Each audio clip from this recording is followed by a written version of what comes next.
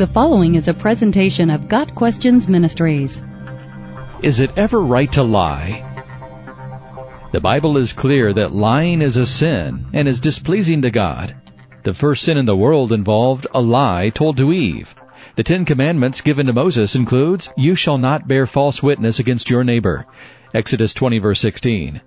In the early church, Ananias and Sapphira lied regarding a donation in order to make themselves look more generous than they really were. Peter's rebuke is stern. "Ananias, why has Satan filled your heart to lie to the Holy Spirit?" God's judgment was sterner. The couple died as a result of their sin of lying. Colossians 3 verse 9 says, "Do not lie to each other, since you have taken off your old self with its practices." Lying is listed in 1 Timothy 1 verses 9 through 11 as something practiced by the lawless. Furthermore, liars will be among those judged in the end. Revelation 21 verse 8.